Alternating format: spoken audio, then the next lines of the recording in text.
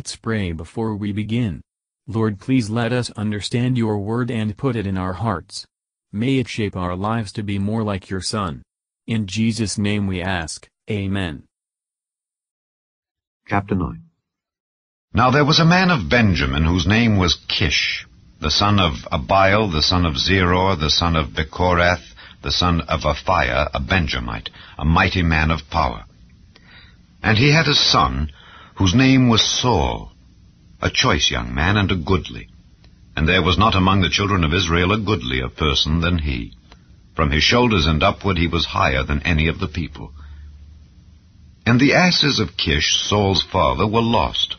And Kish said to Saul his son, Take now one of the servants with thee, and arise, go seek the asses. And he passed through Mount Ephraim, and passed through the land of Shalisha, but they found them not. Then they passed through the land of Shalem, and there they were not. And he passed through the land of the Benjamites, but they found them not.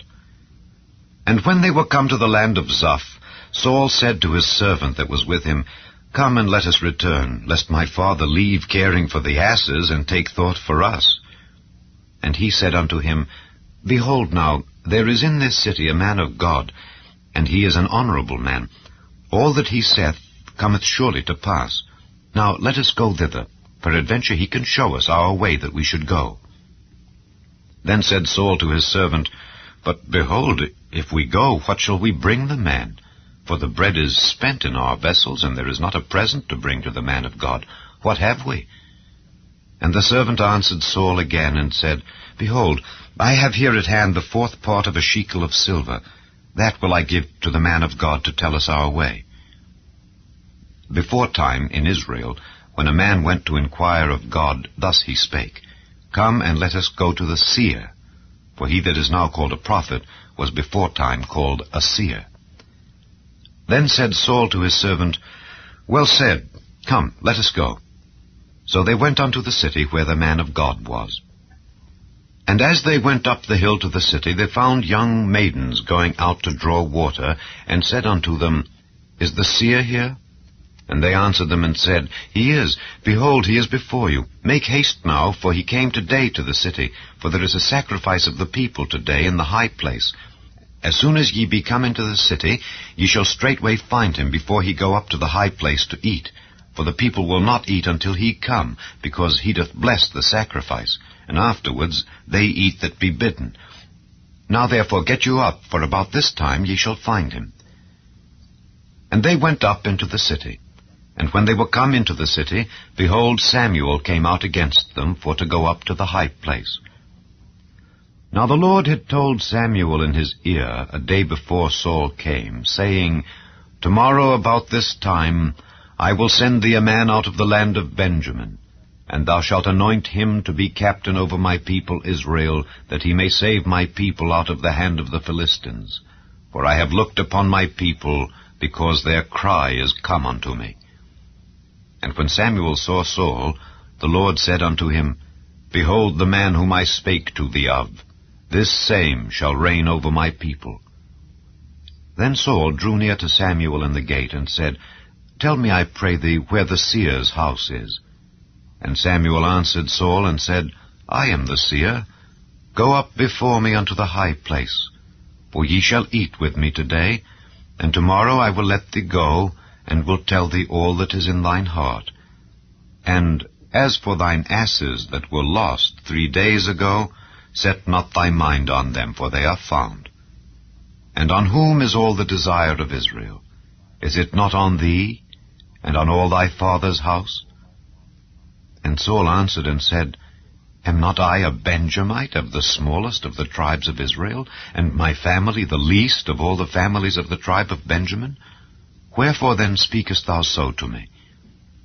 And Samuel took Saul and his servant, and brought them into the parlor, and made them sit in the chiefest place among them that were bidden, which were about 30 persons. And Samuel said unto the cook, Bring the portion which I gave thee, of which I said unto thee, Set it by thee. And the cook took up the shoulder, and that which was upon it, and set it before Saul. And Samuel said, Behold that which is left. Set it before thee, and eat. For unto this time hath it been kept for thee, since I said, I have invited the people. So Saul did eat with Samuel that day. And when they were come down from the high place into the city, Samuel communed with Saul upon the top of the house. And they arose early, and it came to pass about the spring of the day that Samuel called Saul to the top of the house, saying, Up, that I may send thee away. And Saul arose, and they went out both of them, he and Samuel, abroad. And as they were going down to the end of the city, Samuel said to Saul, Bid the servant pass on before us. And he passed on.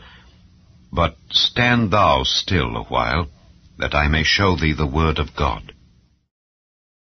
Matthew Henry Commentary on 1 Samuel chapter 9, verses 1 to 10. Saul readily went to seek his father's asses. His obedience to his father was praiseworthy.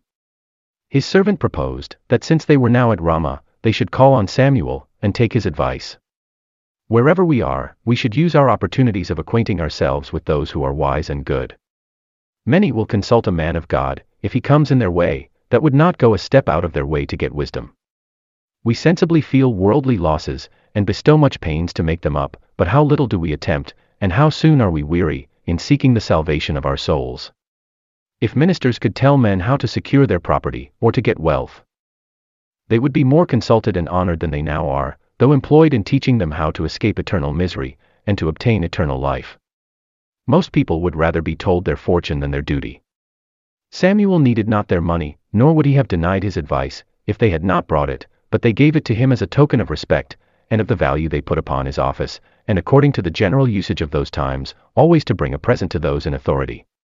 Verses 11 to 17. The very maidservants of the city could direct to the prophet. They had heard of the sacrifice, and could tell of the necessity for Samuel's presence. It is no small benefit to live in religious and holy places. And we should always be ready to help those who are seeking after God's prophets. Though God had, in displeasure, granted Israel's request for a king, yet he sends them a man to be captain over them, to save them out of the hand of the Philistines. He does it, listening graciously to their cry. Verses 18 to 27. Samuel, that good prophet, was so far from envying Saul, or bearing him any ill will, that he was the first and most forward to do him honor. Both that evening and early the next morning, Samuel communed with Saul upon the flat roof of the house.